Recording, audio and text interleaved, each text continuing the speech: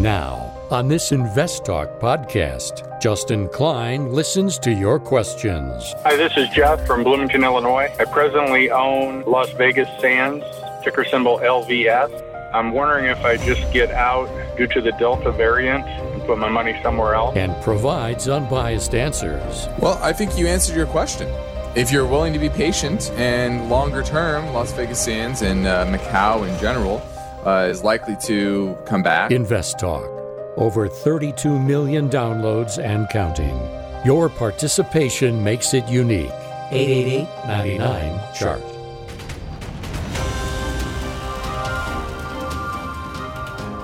This podcast is produced by KPP Financial. Steve Peasley, President. KPP Financial. Independent thinking, shared success.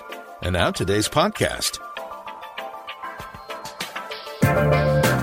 Good afternoon, fellow investors, and welcome to Invest Talk. This is our Monday, August 2nd, 2021 edition. Thank you all for tuning in.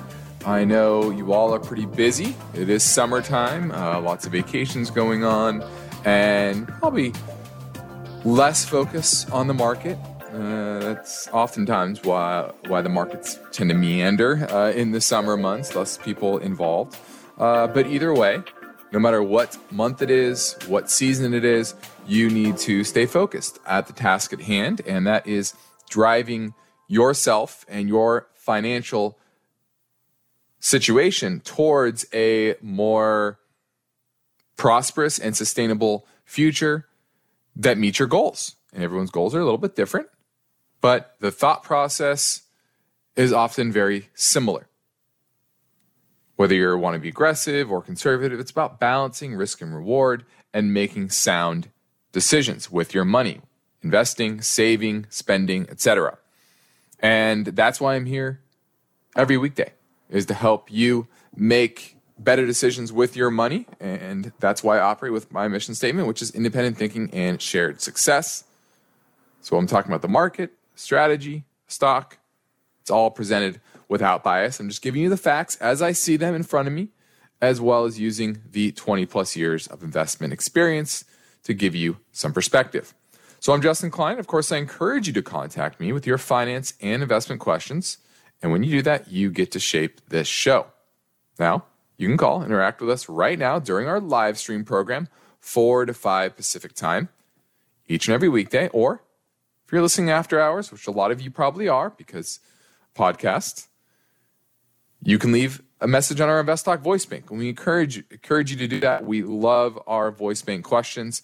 And either way, the number never changes. It's 888-99-CHART. So let's get right to our first listener question now.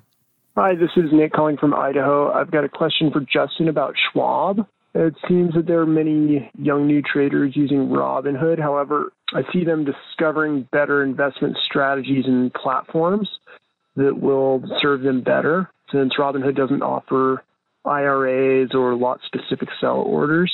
I'm imagining that the scrutiny over payment for order flow will impact the earnings of the market makers, but I don't have a good comprehension of how this will affect the earnings growth of the brokerages. Could you please shed some more light on the revenue streams here and what would be a reasonable multiple for this company? Thank you. Bye. All right, looking at Charles Schwab, and this stock has certainly been on a tear since the March lows of last year. That was right around $28 a share or so. Now we're at $67. Supposed to make $3.16 this year, $3.56 next year. And the big driver here is the acquisition of TD Ameritrade. I'm a bit intimately involved in this because we use for our clients TD Ameritrade, and there's going to be an integration, complete integration over the next few years. They're projecting it to be Q4 of 2023, however, until there's the full integration of the TD accounts into Schwab. But that's going to be a big driver. TD is very large. And there are some great technologies that TD has that Schwab's going to adopt. Others they'll probably get rid of. But overall, that's going to be beneficial. And the fact that more people, like you said, are starting to trade, young investors, and realizing that Robinhood and all these apps are just not good places to be holding your money. Apps are great for a lot of things, but for stock trading and having a brokerage account, it's not ideal. And so more and more money is flowing to Schwab and TD, and that's benefiting them, and you can see that with earnings. Now, this has been on a tear, and what I would say is I would be a bit cautious here at these prices, and technically it is starting to weaken. It is now in a downtrend, both 50 and 100-day moving average, and this looks to me, it definitely has a destiny with the 200-day moving average around 61, and I think the big support is going to be gap fill around $58 a share. That would be the first major support level on this name. And 52, I think, would be really strong support, an area that we would love to get involved because our fair value is right around that 55, 58, somewhere in that range is where we would think there's fair value. But we like the business. It is on our watch list, so it is something that we're looking to pick up for clients, just maybe not at these levels with the downtrend right now. I'd like to see it hit some major support and find some support at some of those levels before we get involved in an aggressive way. But we like the name. I would definitely have it on your watch list, but especially with rates coming back down, that was one of the big drivers for the brokerage firms to get a big rally was they could earn a lot more money on their cash, and the fact that interest rates were rising, that's beneficial for those type of names. And now that rates have come back down, I think you're seeing expectations temper a little bit, and that's why you're in a downtrend now. So I'd be patient on it, but definitely keep it on your watch list. Now, my focus point today poses this question. Could higher inflation benefit financial service companies? That kind of links to that call. We're going to dig into that a little bit more. And then also ESG. I want to talk about ESG because it's getting a bigger and bigger topic in the financial world and the investment world. And the big question is, what does ESG mean? What is good ESG policy? Who defines it? And we're going to touch on one investment firm, and this is actually someone speaking out who was formerly the chief sustainability officer at a fund, at a management fund, one of the big mutual fund companies. And she left and she basically spoke out saying that there wasn't really much direction there. And I think that's similar in a lot of respects to other firms, and we're going to dig into that a little deeper so you understand kind of what ESG means in context. And then also wages. Wages are going up for new workers, and that means existing workers are also looking for a raise as well. So you're seeing that inflation really feed into the job market and the economy, and we're going to unpack that also. Now let's check out on the market today. You had a fairly mixed day overall. The S&P, that was down 8 points. The NASDAQ was up 8 points. The NYSE, that was down 26 points, so roughly 0.1%. And the market leaned on the growth side a little bit today with interest rates down. You saw that the 10-year was down 6 basis points. Pretty big move on the day. And really, it was just a very modest down day. Nothing that exciting happened, to be honest with you. It was just a modest down day after a modest rally from last week. But overall, the equity markets, if you look at the NYSE, really haven't done much since mid-May. Mid-May. You've just been kind of meandering sideways, doldrums of the summer. Now we're heading to a quick break. I'm here with my computers, my databases, my experience and knowledge, and I'm ready to answer your finance and investment questions right now. So give me a call on Invest Talk at 888-992-4278.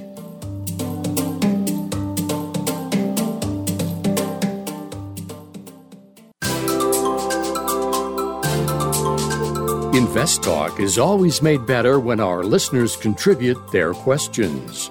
So tell your friends and family members they can interact in real time with Steve Peasley and Justin Klein during the Invest Talk live stream program between 4 and 5 p.m. Pacific Time. Or they can leave their questions anytime, 24/7, in the Invest Talk voice bank. Remember, for live or recorded questions, the number never changes. 888-99-CHART. Hello, Justin or Steve. This is Todd, Birmingham, Alabama. I've got a question on Magna International, MGA, on it, and I was looking at the charts. I have two questions. One, Magna is in the $80 range right now, and I've got a little bit of a profit, but I went and looked at the charts for 10 years, and Magna has rarely, if ever, gone over $45 or $50 prior to this year. Do you expect a reversion to the mean on business like this, or can they continue at this level, which is higher than what they normally have? My second question is the charts. I get a simple moving average of 200, and depending on how wide my chart is, how many years or months, my simple moving average is different for the same day. I hope that makes sense, and could you tell me why? Thank you again. Bye. All right, great question. And I'll start with the last one first. And what you're looking at are different time frames. So on most charting programs, if you're looking at a daily and there's a 200-day moving average, it's looking at 200 days. And that's the time frame that you're looking at. And that's going to be one moving average. If you go to, say, a weekly chart, it's going to be looking at 200 weeks because it's a weekly chart. And that weekly data is going to be very different, and that's going to have a different 200-week moving average. You go to the monthly, there's going to go look back to the 200-month moving average, 200 months in the past, and give you that moving average. For example, right now, the 200-month moving average is down around, $34.97. Okay. You go to the daily, the 200-day moving average is at $80.62 because you're looking at different time frames there. So that's your explanation. When it comes to the company, you're right. It is up and down. Let's start off with what they do. They are one of the largest OEM manufacturers in the world, and it means they produce exteriors, interiors, seatings, roofing systems, body chassis, powertrains, closure systems, electric vehicle systems, all these things for the major automakers. About half of its revenue comes from North America, while Europe accounts for about 44%. So the majority in those two developed markets, with probably the German manufacturers and then the U.S. manufacturers mainly. And their business, just like the car business overall, is very up and down. It's very cyclical. And you see that on the chart. In 2015, it had a high of around $60 a share, then fell all the way down to about $30, got cut in half by 2016, just a year or so later. And then it rallied all the way to roughly $67 in 2018. And then in March of last year, hit a low of, $23. So you can see how volatile it is and volatile the stock can be. It's very cyclical. So you should expect that. Now, valuation-wise, based on current EBITDA, revenues, etc., it's not expensive, but it's definitely not cheap. That's for sure. So I wouldn't get excited. Actually, it's actually modestly overpriced based on those multiples historically. So I wouldn't get excited there. And then the chart is now in a downtrend. So all the talk about a shortage, etc., I think that's really the issue here, is that it's in the midst of a supply glut, and the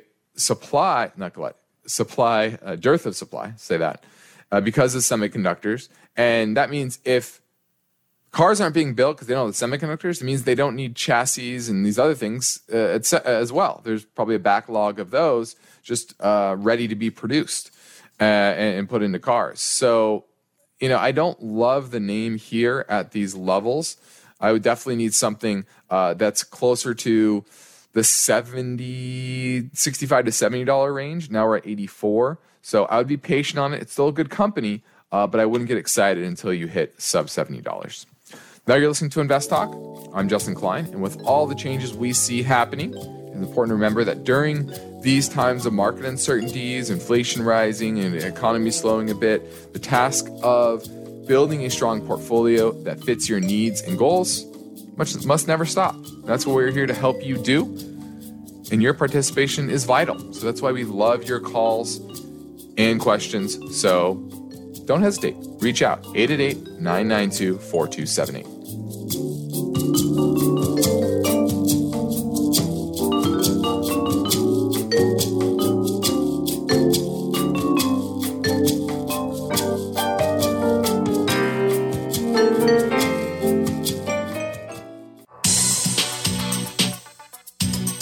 When you tell your friends and family members about the free Invest Talk podcast downloads, let them know they can choose an episode that covers their topic of interest. For example, browse by episode title for potential questions and answers on 401ks, cryptocurrency, treasury yields, real estate investing, commentary on growth stocks, listener stock picks, and more. Download free anytime at iTunes, Google Play, Spotify, or investtalk.com. Let's go to Art in Menlo Park. He wants to talk about Roth IRAs. Hi, Justin. Thanks for taking my call. Sure, of course. I just wanted to make sure I have this correct as far as Roth IRA goes. Take, for example, the question's actually for a nephew of mine, but he wants to deposit like about $5,000 or $6,000 a year, and let's suppose he does it for 10 years in a row, so that'd be $60,000. And I told him that you could actually pull that initial $60,000 out, after the 10 years, but you just can't take the gains on it. And yes. I just wanted to find out, is that your understanding as well? Yes, you can take out the contributions, but not the gains. Correct. Right. Do you know if you could take a loan on it to purchase a house or something? No, you typically there are ways that you can take money out that are qualified based on if you're a first-time home buyer, things like that. That's more of a CPA question, but there are first-time home buyer exceptions that you can use some of that money for. Yeah, that's the reason why I asked that is because he wants to try to use it with his VA loan, because right now he's in the service, so he's thinking he's going to be in there for about at least 5 years. So he wants to contribute to his IRA or his Roth IRA, and then if he could use if he has gains, then use some of that to purchase a house along with his VA. Yeah, I think that will definitely help. And you have to check on the IRS rules on what exactly that means for taking money out of your Roth and what qualifies and what doesn't. So I would have him refer to the IRS website on that, but there are some first-time home buyer exceptions. So using part of that is certainly a possibility. All right, thanks for a lot, Justin. No problem. Now, my focus point today is on the financial services industry. And it is certainly the financial service sector as a whole has outperformed pretty dramatically since the March lows. And talking about 55.4% increase over the last year or so, where compared to the market of 43.9%.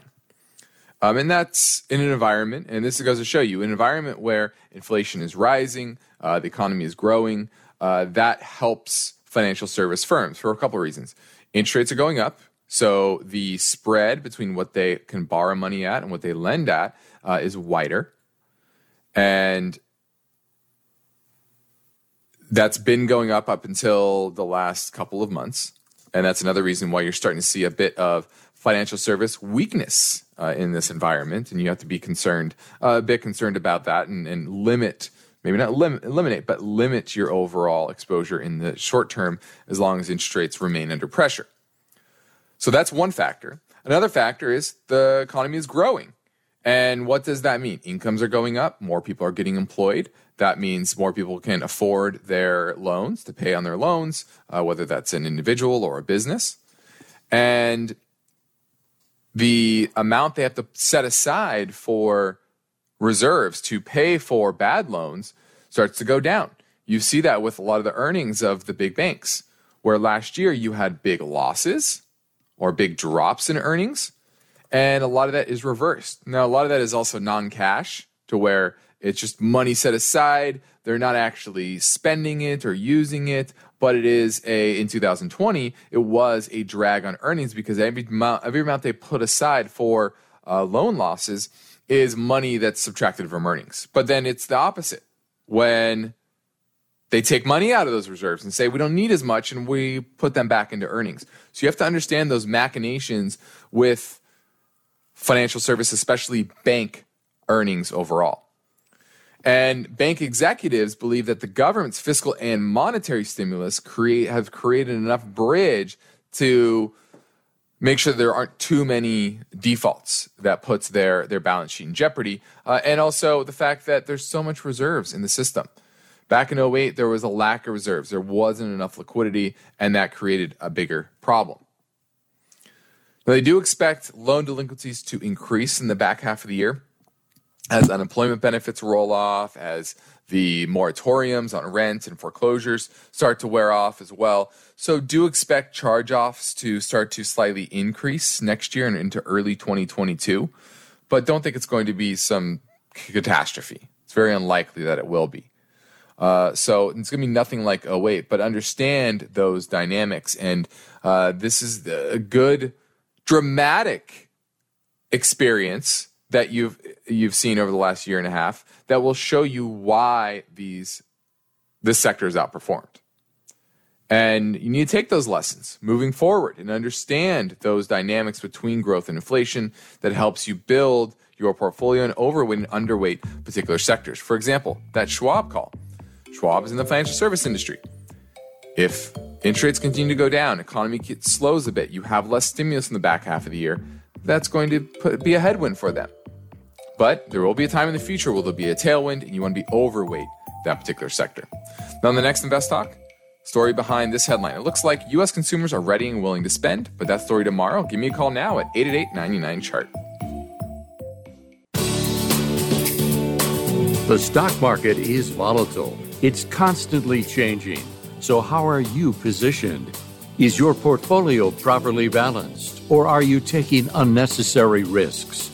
You can get guidance anytime for free if you go to investtalk.com and take the brief Riskalyze quiz. Hi, this is Jeff from Bloomington, Illinois. I presently own Las Vegas Sands, ticker symbol LVS. I'm presently down about 23%. I'm wondering if I just get out due to the Delta variant and put my money somewhere else, or do I hold for the reopening play in Asia? I realize I'll probably have to be quite patient to get the rebound, but I see it as a good long-term opportunity. Thank you. Well, I think you answered your question. If you're willing to be patient and longer term, Las Vegas Sands and Macau in general is likely to come back. And yes, there may be some more restrictions in the near term, but we know that these variants are going to happen. They're going to flare up, but they're also going to be relatively short-lived. That's what the science says. If you're vaccinated, it doesn't affect you very much, and it will die out overall. And so use this as a buying opportunity if you have a long-term time horizon. But you have to be patient, and then you could have another 5 or 10% down. Don't think you can. You're getting close to those lows from early last year, and that was around $36. So that's another 10 to 15% down from here. And so I would not be shocked to see it get there. But to me, this is a time you would be adding to it. Maybe not aggressively. Maybe you want to wait for a major flush, a major capitulation on giant volume, which you started to see last week a bit, but I don't think it's been to the extreme level. And maybe that's the time where you step up a bit more and add to it. But I would just be patient if I were you. But if you have a short-term time horizon, then obviously there's a lot of risk in the near term. But longer term, I think you'll be just fine. Now, this is Invest Talk, and we have now surpassed 33 million downloads. And let's get to another caller question from 888-99-CHART. Justin, Steve, Matt from South Florida. Love the show. Calling about INFL, which is basically a tool to hopefully mirror inflation. Bought it in mid-May and got out of it at a break-even recently. I guess a couple questions on this one. Do you guys still think that this stock is able to effectively track inflation? Because I would think from mid-May to late July, that stock should have gone up with inflation going up. With an expense ratio at 0.85%, I expect, I guess, that stock to more mirror real inflation. So if that is not, now that I'm out of it, maybe is there a similar way to try to truly mirror inflation? Appreciate your recommendation. Well, there isn't anything that is going to be a perfect catalyst or perfect correlation to inflation, but there are a lot of different type of assets, and that's what this is mainly trying to do, is to give you exposure to various types of businesses and assets that tend to go up with inflation. For example, commodities. They have the second highest weighting is Texas Pacific Land Corp, which is a oil and gas trust. Third is Franco-Nevada, one of the best gold and silver streaming companies in the world. You have other types of companies, financial services. Deutsche Börse is one example. And like I talked about earlier, rising inflation tends to be good for those types of businesses. So this is a fairly well-diversified suite of companies. Now, are they the best ones that we would own? Maybe not. But there are about 38 different equity names, about 50% U.S. equity, 50% non-U.S. equity. And when you say that you would expect this to go up over the May to June or May to July timeframe, no, that's actually not true, because the inflation trade was consolidating, or still is consolidating since then. And so if you are looking for a broad suite of sectors, exposure to sectors and companies that tend to do well in an inflationary environment, this is not a bad mix. Now, you can go in there, go to Morningstar, go to the prospectus, find the positions, and maybe you can put your own diversified mix of companies in there that maybe you think are better. But you could also own something like a DBC, which is going to be the commodity tracking index, and that's going to be more directly tied to commodities in general. But that's obviously going to ebb and flow. So I don't have any problem with this. Just understand that just because it didn't work over a 3-month time frame doesn't mean that it's necessarily bad. The expense ratio is a bit high, 0.85%, so probably not something that I would be investing in based on that. But if we create our own portfolio for our clients that will do well in an inflationary environment if we see inflation accelerating, and then we pivot otherwise. And you would need to understand that as well, is that there are times where inflation expectations are rising.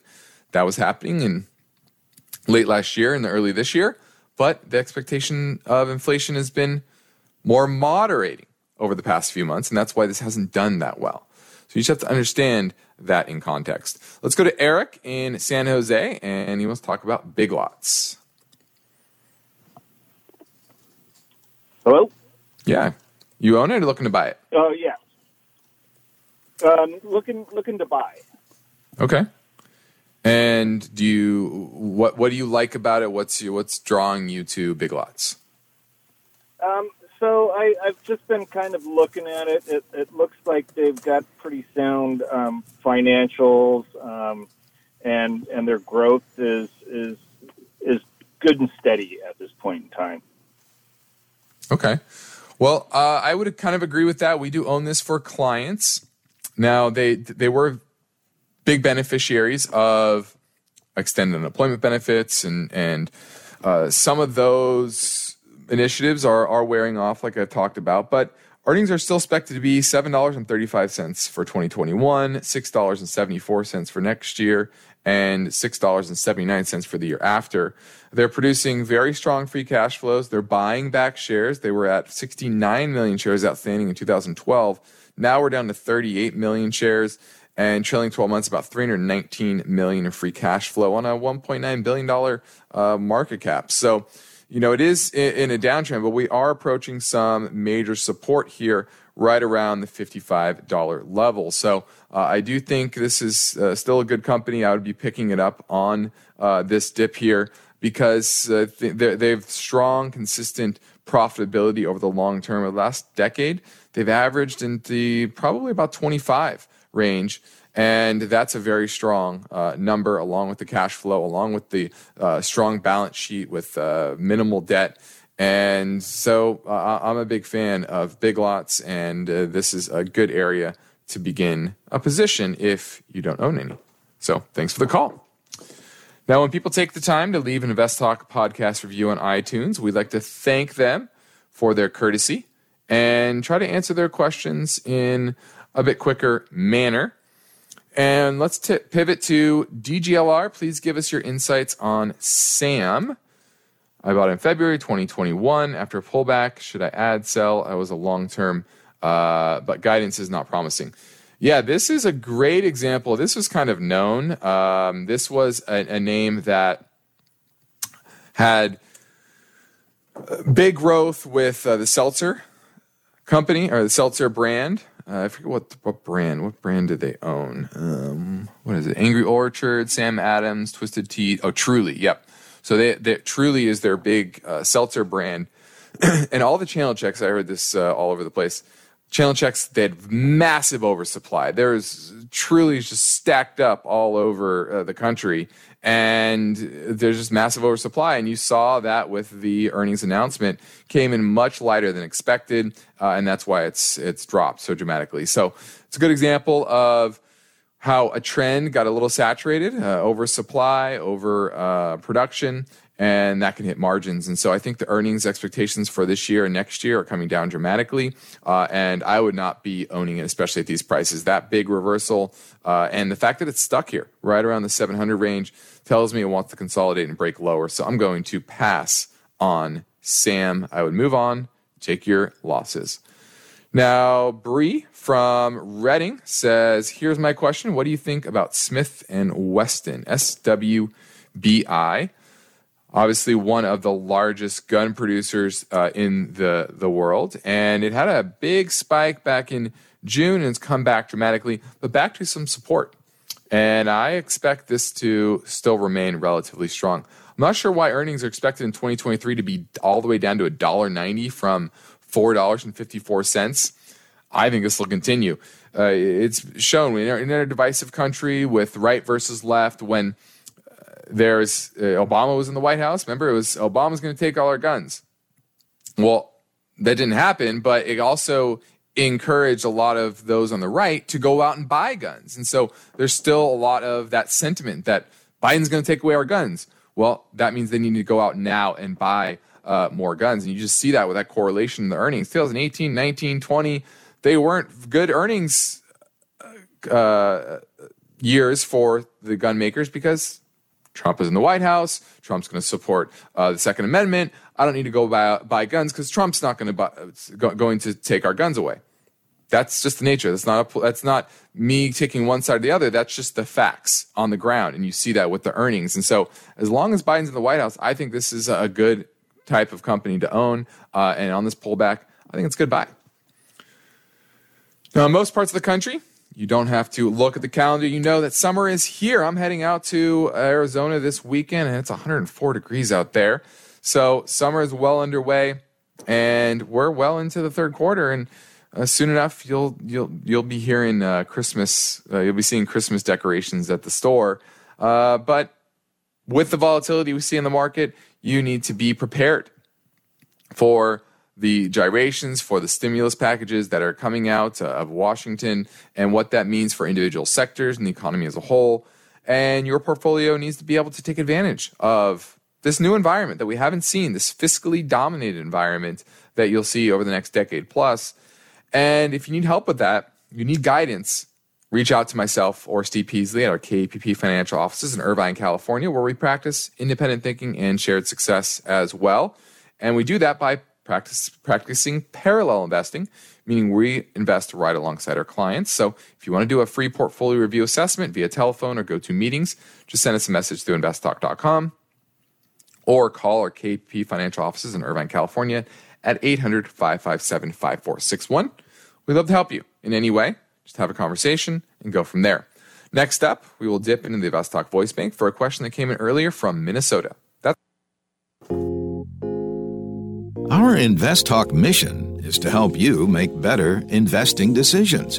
To do that on your own, thumbs up or thumbs down choices based on good, solid investing principles. But we need your questions to keep us on track. 888-99-CHART or click on Contact Steve or Contact Justin on investtalk.com. Hello, this is Jordan from Minnesota, and I'm just calling in regards to ticker symbol GM. I got in around $26 a share, so I'm up about 120% right now on it. Just curious what your thoughts are, if I should cut it down or just hold it. Thanks. Appreciate it. Bye. All right, looking at General Motors, I don't think I have to tell you exactly what they do, but I do think it is fairly valued. So now that you're up over 100%, what I would do is a rebalance. This is an industrial company.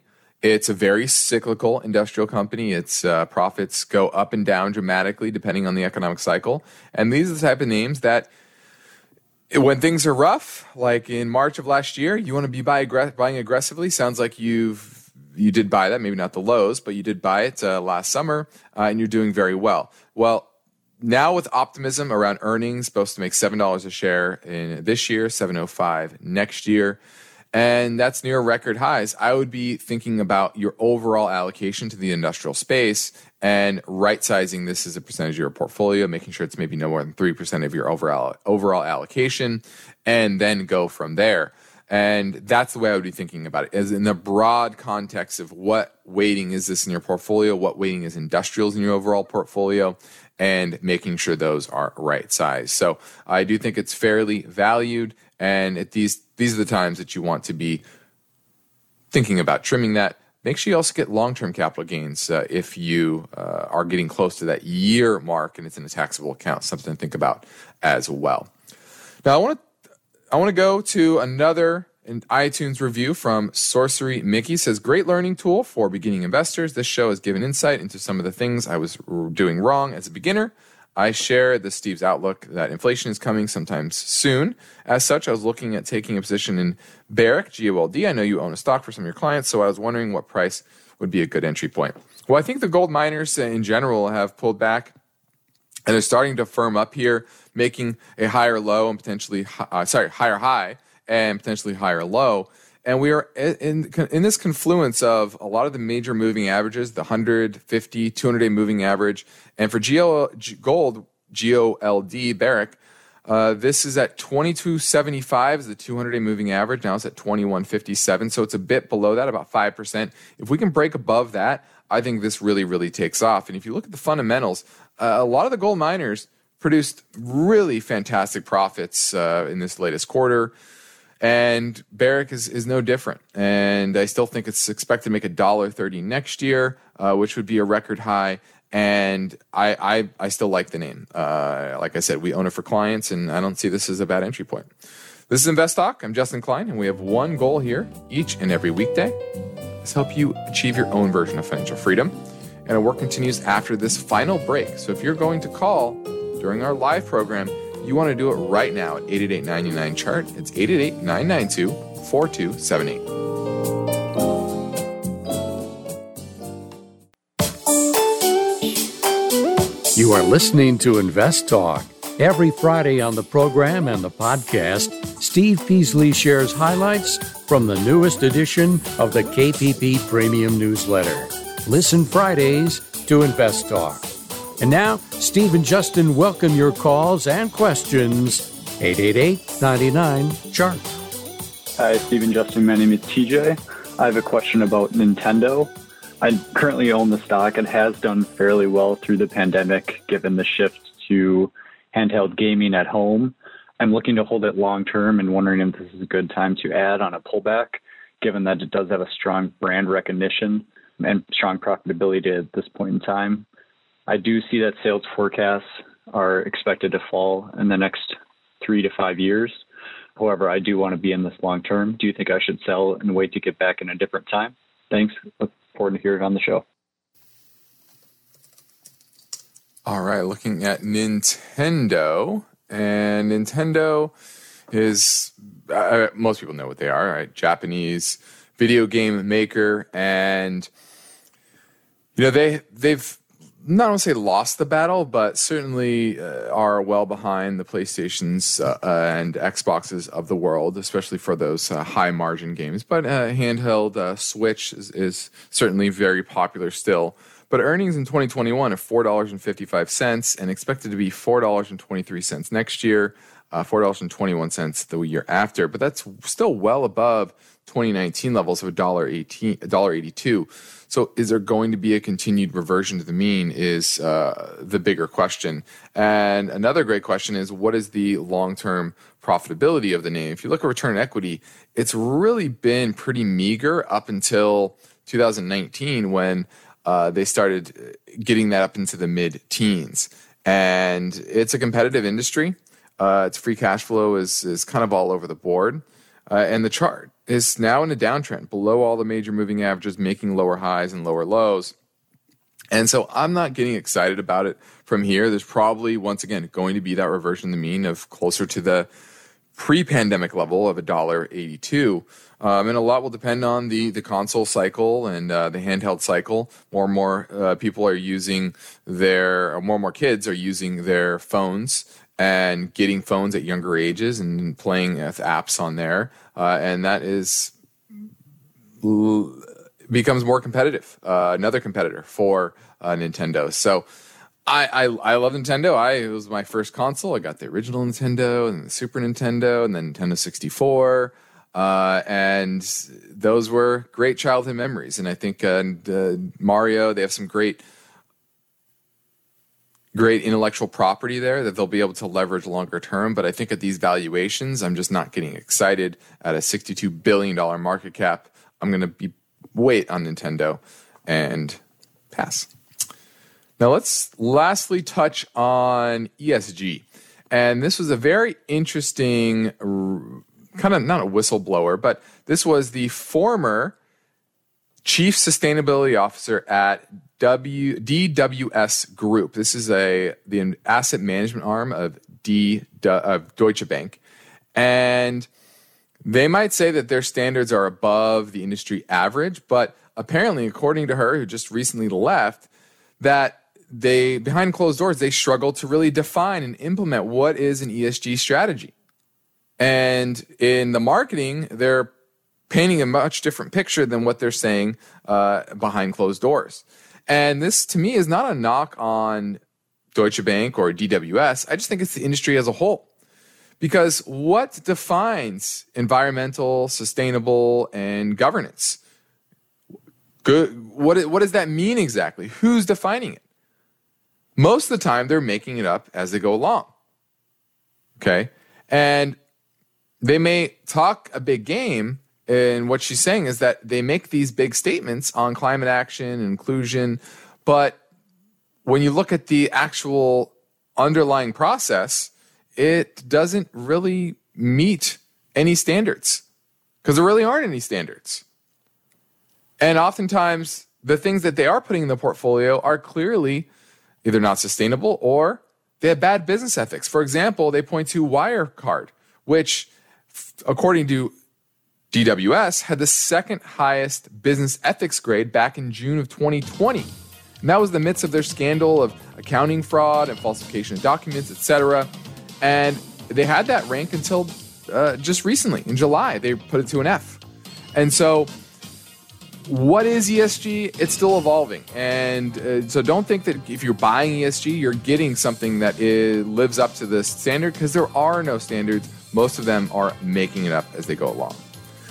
I'm Justin Klein. This completes another Invest Talk program. Steve Peasley and I thank you for listening and encourage you to tell your friends and family about our free podcast downloads, which you all can find at iTunes, Spotify, or Google Play, as well as investtalk.com, where you can browse by topic, health savings account, market volatility, tech stocks, etc. All there by titles that you can search for. Independent thinking, shared success. This is Invest Talk. Good night. Because of the nature of the interactive dialogue inherent in the format of this program, it's important for the listener to understand that not all comments made will apply to them specifically. Nothing said shall be taken to be investment advice, or shall statements on this program be considered an offer to buy or sell securities. Such advice is rendered solely on an individual basis, and at times will require that the investor review a prospectus before investing. Invest Talk is a copyrighted program of Klein Pavlis Peasley Financial, a registered investment advisor, which retains all rights. For more information regarding KPP's investment advisors, call 1-800-557-5461. Steve Peasley is President and Justin Klein Chief Executive Officer of Klein Pavlis Peasley Financial. And they thank you for listening and welcome your comments or questions on our 24-hour listener line at 888-99-CHART.